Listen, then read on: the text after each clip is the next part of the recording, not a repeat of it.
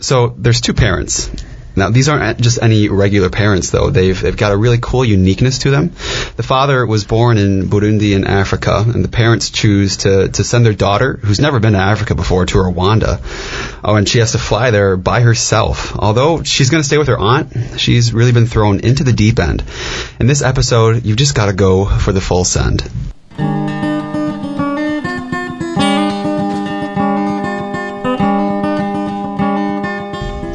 I'm Emma Eidsvåg, and I like watching TV, going out to eat with my friends, and writing my name over and over again in cursive. I'm Annalise Rakoze, and I like reading nonfiction, traveling and experiencing different ways of life, and writing and composing music. And I'm Ben Martin. I like cameras, fitness, and Korean cuisine. So let's get started by talking with Emma Eidsvåg and her story called I Don't Know Why I'm So Distracted All the Time.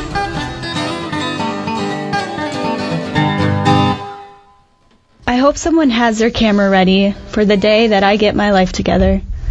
It'll be a momentous occasion, and there will be a celebration in the heavens. Maybe that day will be my wedding day, or when I land my dream job, traveling the world and writing stories that matter, and possibly even make a difference. But for now, I really don't know what I'm doing. Do some people actually have some sort of grasp on their lives? I'm just sitting at one of those individual desks in the upper level of the library, attempting to do my homework. It has these tiny walls so I don't get distracted from the endless scrolling on Instagram that I need to do every 5 minutes. I don't know if there's Vespers tonight. Canceled plans give me a thrill like no other. They mean I have more time to do my homework, like I haven't had enough. Like I haven't sat staring at my laptop for the last 20 minutes searching for the worship schedule and to see if we have class on President's Day. I have no clue what President's Day is, but I feel like it should be honored by a day off for students to reflect on our president's significance. It's a sign of respect and vital to our patriotism and vital to my sanity, because I don't know if I can handle another week of this. I'm so behind in my assignments and everything else. The only thing I'm not behind in is ballet, but even that has an exam in 3 weeks I could be studying for. And now there's a guy. Why did this have to happen? I keep thinking about him, but what's funny is I've almost completely forgotten what he looks like. I have pictures of him, but he looks so different in person. Cuter in person, I keep telling people, but do I believe it? Yes, I do. Because he's not afraid to laugh at himself or at my awful anti-jokes, and because he holds my hand and opens the door for me and buys me dinner saying, "For you it's worth it," and he likes my smile. He keeps saying that. But I don't have time to think about this. I feel so stupid. I don't even know what I don't know. All I know is I don't have time to feel this way. The endless assignments disappear as I think about what the future holds, who I'm going to be, who I'll be with, or if I even like this boy that I swear never uses the right "your" when he texts me. I'm afraid that I'm wasting his time, but I still spend time with him. Maybe it is worth it. If I didn't think so, would I still be with him? No, I don't think I would. Then I get scared when I think about all the money I'm spending at this prestigious university, where I can leave my backpack unattended anywhere and walk to any class without leaving the building. But I still request loans each year, hoping that it is truly worth it. Is it worth it? If I didn't think so, would I still be here? No, I don't think I would. Clearly, I don't know what I'm doing, but I'm doing it anyways. And here I am typing away for another 10 minutes instead of reading an article in Chaucer's Canterbury Tales. And oh my word, I need to watch this Kobe Bryant video right now.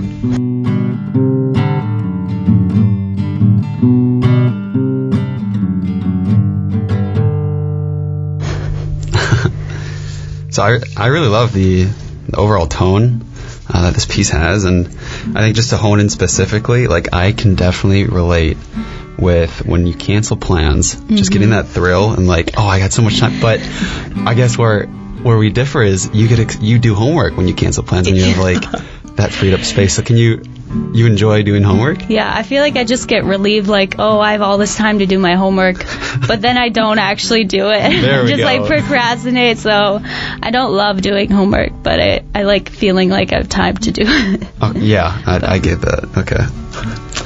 Yeah, I think when I was listening to what you were saying, one of my biggest questions was, what do you feel like is an arrival point for having it all together? Because I think that for all of us, it's so easy to have all of these different life goals, but do you think that there's like an arrival point in your mind that you're set on of when you're going to have it all together, or when you're going to stop questioning, like, do I have this all together?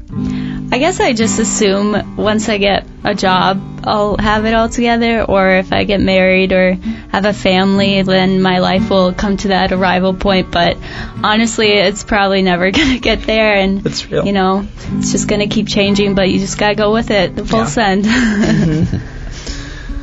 So I think with the style that this was, written in the I don't know kind of format, I'm wondering if it's meant to be more of a vulnerability thing and kind of admittance of like, oh, I don't know what's going on, or if you're talking about kind of pointing to the fact that no one really knows what they're doing and kind of revealing that. What did you have in mind when you were writing?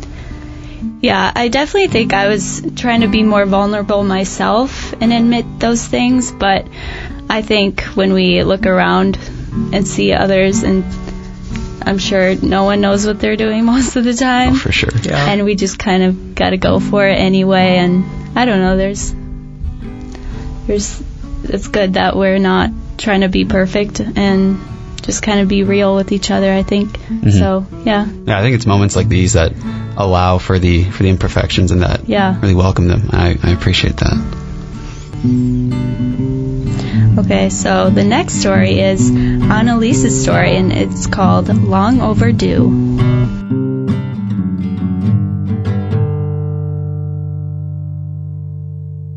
Although I had waited 22 years to go on this trip of a lifetime, I could barely feel the bones in my back anymore, let alone stand up straight. 20 hours in the air tends to do that to a person. I had made the journey from my home in Minneapolis, Minnesota, all the way to Rwanda, a small country in South Central Africa. When we had finally landed, I began to question why I decided to make this back-breaking journey. But those thoughts were soon overshadowed by the promise of meeting my Aunt Mabella for the very first time. My parents had randomly decided to send me to my dad's home country when we had originally been trying to budget a trip to go back to Amsterdam for a family wedding. We came to realize that it wasn't in the cards for all of us to go, so my dad came up with the wild idea of just sending me to Rwanda instead. I was 21 years old at the time, and I had never stepped foot in Africa before. Although through the stories that my dad told me as a child, I felt like I had finally arrived there, and it was going to feel like stepping into a dream when I finally got there. My parents had originally wanted to send me to Burundi, which is right below Rwanda and is where my dad was born and raised, but because of governmental instability, they decided that Rwanda was the next best place for me to go.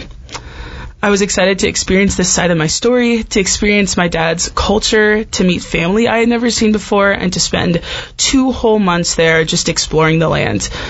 But at the same time, I couldn't help but feel an unease about going by myself. My dad hadn't been there. He hadn't been back home since he left in 1995 on a printing scholarship through the place that he was working at the time. And in that same year, a genocide broke out in Burundi, and it was unsafe for him to return, so he stayed in Canada as a refugee. He hadn't seen his sister Mabella in 23 years. And during that time when he was away, his parents and other siblings had passed away, and just friends and family lost to the genocide that happened. And here I was, just walking into this place with only a month to prepare, not feeling at all ready for this experience. I didn't know if I should be feeling selfish or honored to be able to come before my parents got to come back. But I settled in my heart that I would soak up every moment and try to bring as much back for them as I could. My thoughts were all over the place as I sat on this plane that had either become a part of my body or broken it from sitting for so long. But soon enough, we were walking out of the airplane, and where I expected a jetway that would lead us back to the airport, there were just stairs leading us to the ground and people escorting us to the airport. I remember looking around and trying to get a sense of what Rwanda looked like, and all I could see were really tall trees and dark sky. I vividly remember being shocked by the smell of something burning, and I found out later it was because in Rwanda they burn all their trash. As we get closer to the airport, I remember panicking, thinking about going through customs because I didn't have time to get a visa before coming, and if they really wanted to send me back, they could. But that fear was soon discounted because as soon as I handed over my passport and the letter that my aunt had left with me, welcoming me to her house, and the $30 for the visa, they let me in. Everything from that point on was a blur. Waiting for my luggage at the one terminal that they had felt like wasted time because I had finally arrived, and both my Aunt Mabella and my great Aunt Louise were right outside of those automatic double doors waiting for me. As I walked out of them, I remember seeing so many different families holding posters and welcoming their families back home. I scanned the crowd for a familiar face, but was interrupted by someone calling my name. As I turned around, I was met by Louise, who I had last seen in Namur, Belgium, about 3 years ago.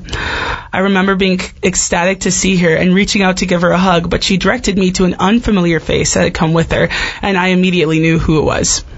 She looked just like the photos I had been shown when I was younger, and I was right in thinking it was going to feel like stepping into a dream because as I embraced her in a hug for the first time, it was hard to process that I was here and that she was real. But the following weeks would settle so much in my mind, and things I didn't understand about my dad, both little and big, would come to make a lot more sense. Things like why he would make his coffee taste like gasoline, or why he ate mayonnaise with every single meal, or certain expressions that he would use that Mabella would replicate to a T. It was a journey that was long overdue, and I did find out how much of an honor it was to go and experience it. 1, 2, ready.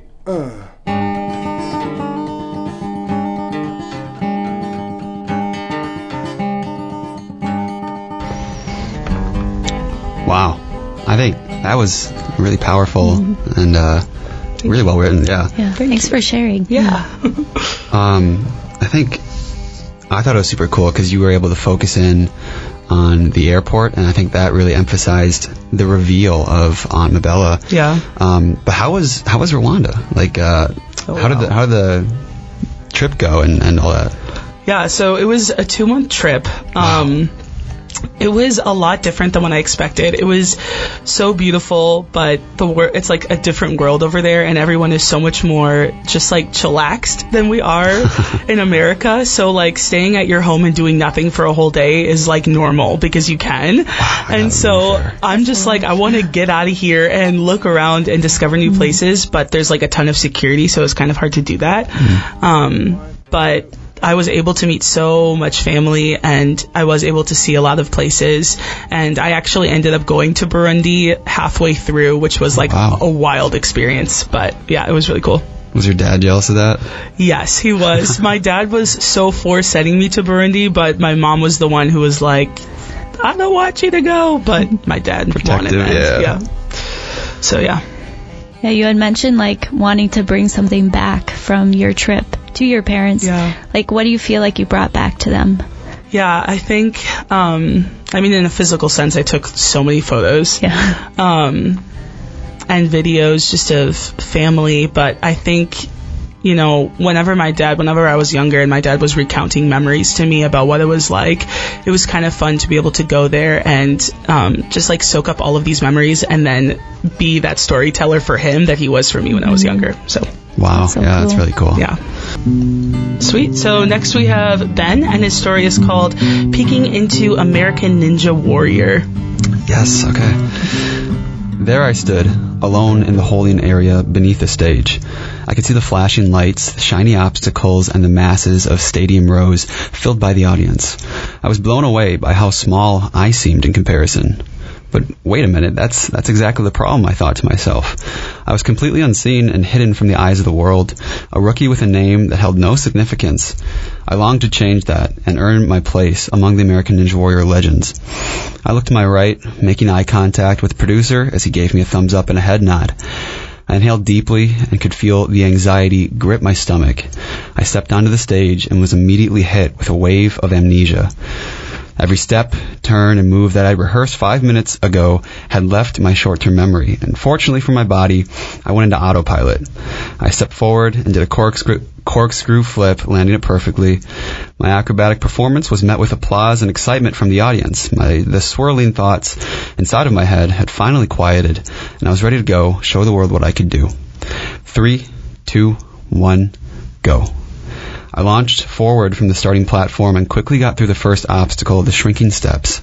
I embarked confidently on the next obstacle, but quickly lost my footing and slammed my midsection into the swinging door of the lunatic ledges. Oh crap, I thought to myself, this is where 20 people before me have fallen in the water. And no one who's made a stupid mistake like this has made it past this obstacle. This was it. My run was over.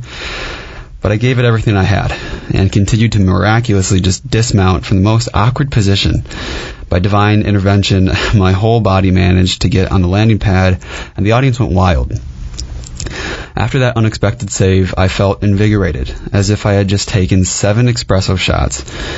The next obstacle, the barrel roll, was going to be a walk in the park for me, since it involved flying through the air and swinging from one spinning barrel to the other. I had rehearsed this plenty of times in my training.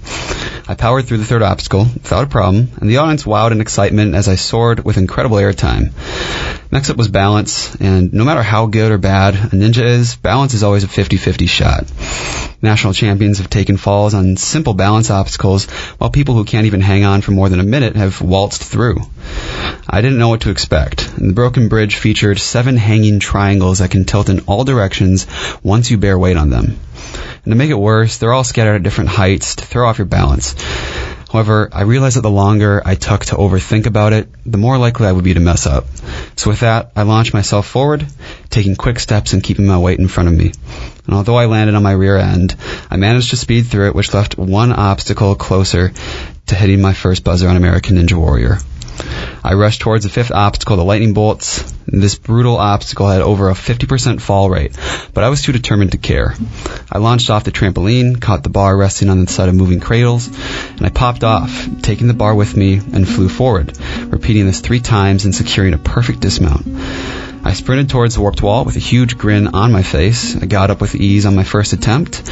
I climbed up, and I slammed my hands on the buzzer, stretching my arms out in pure victory.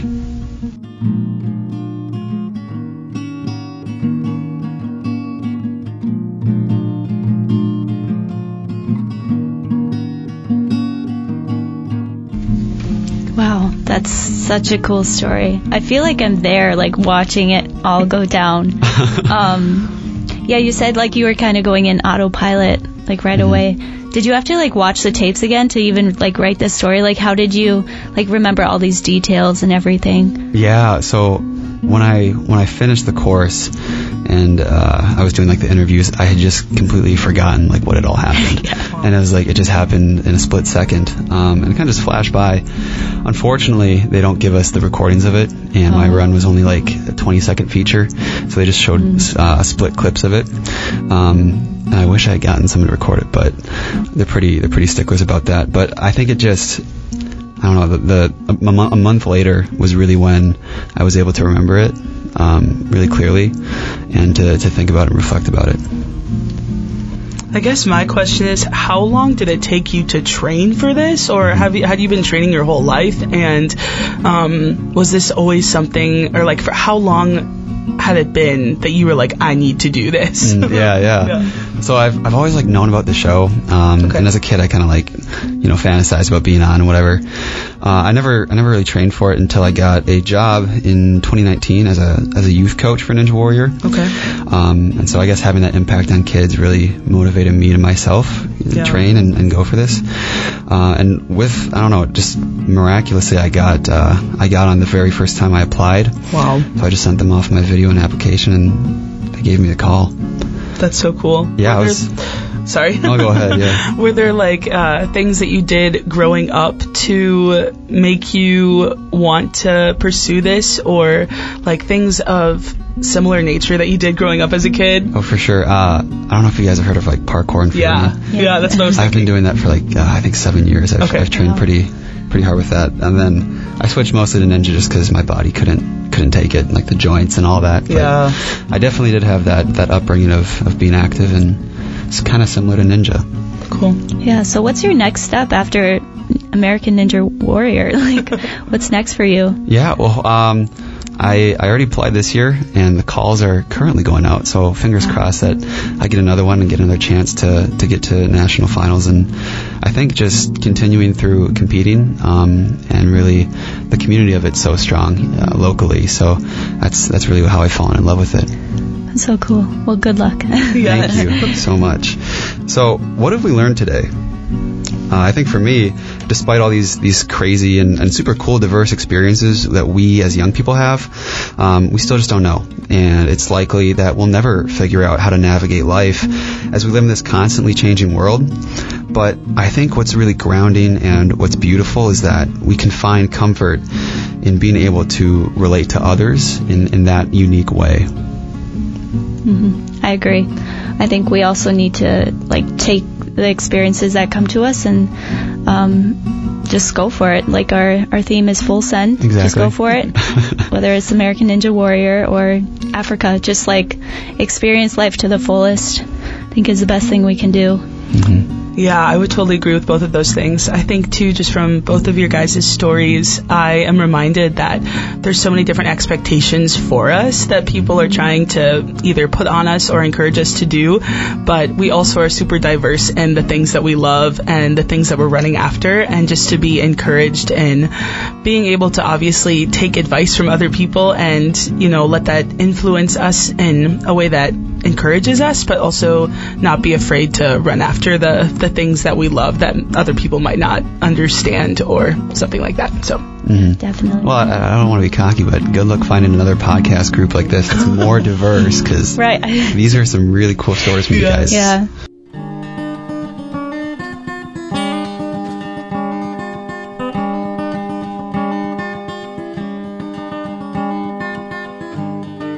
Well, we want to thank some people for helping us out on this Modern Story podcast at Bethel University in St. Paul, Minnesota.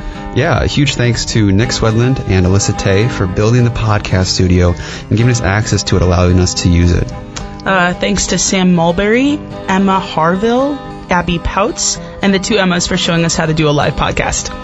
And thanks to the writers who inspired our stories. And we should thank each other for the edits and the critiques. Look out for the next episode of Modern Story Podcast. And be sure to catch some of the previous episodes if you haven't checked those out. And don't forget to throw these episodes on a 10-hour loop so that Mulberry can monetize it. Thanks for listening.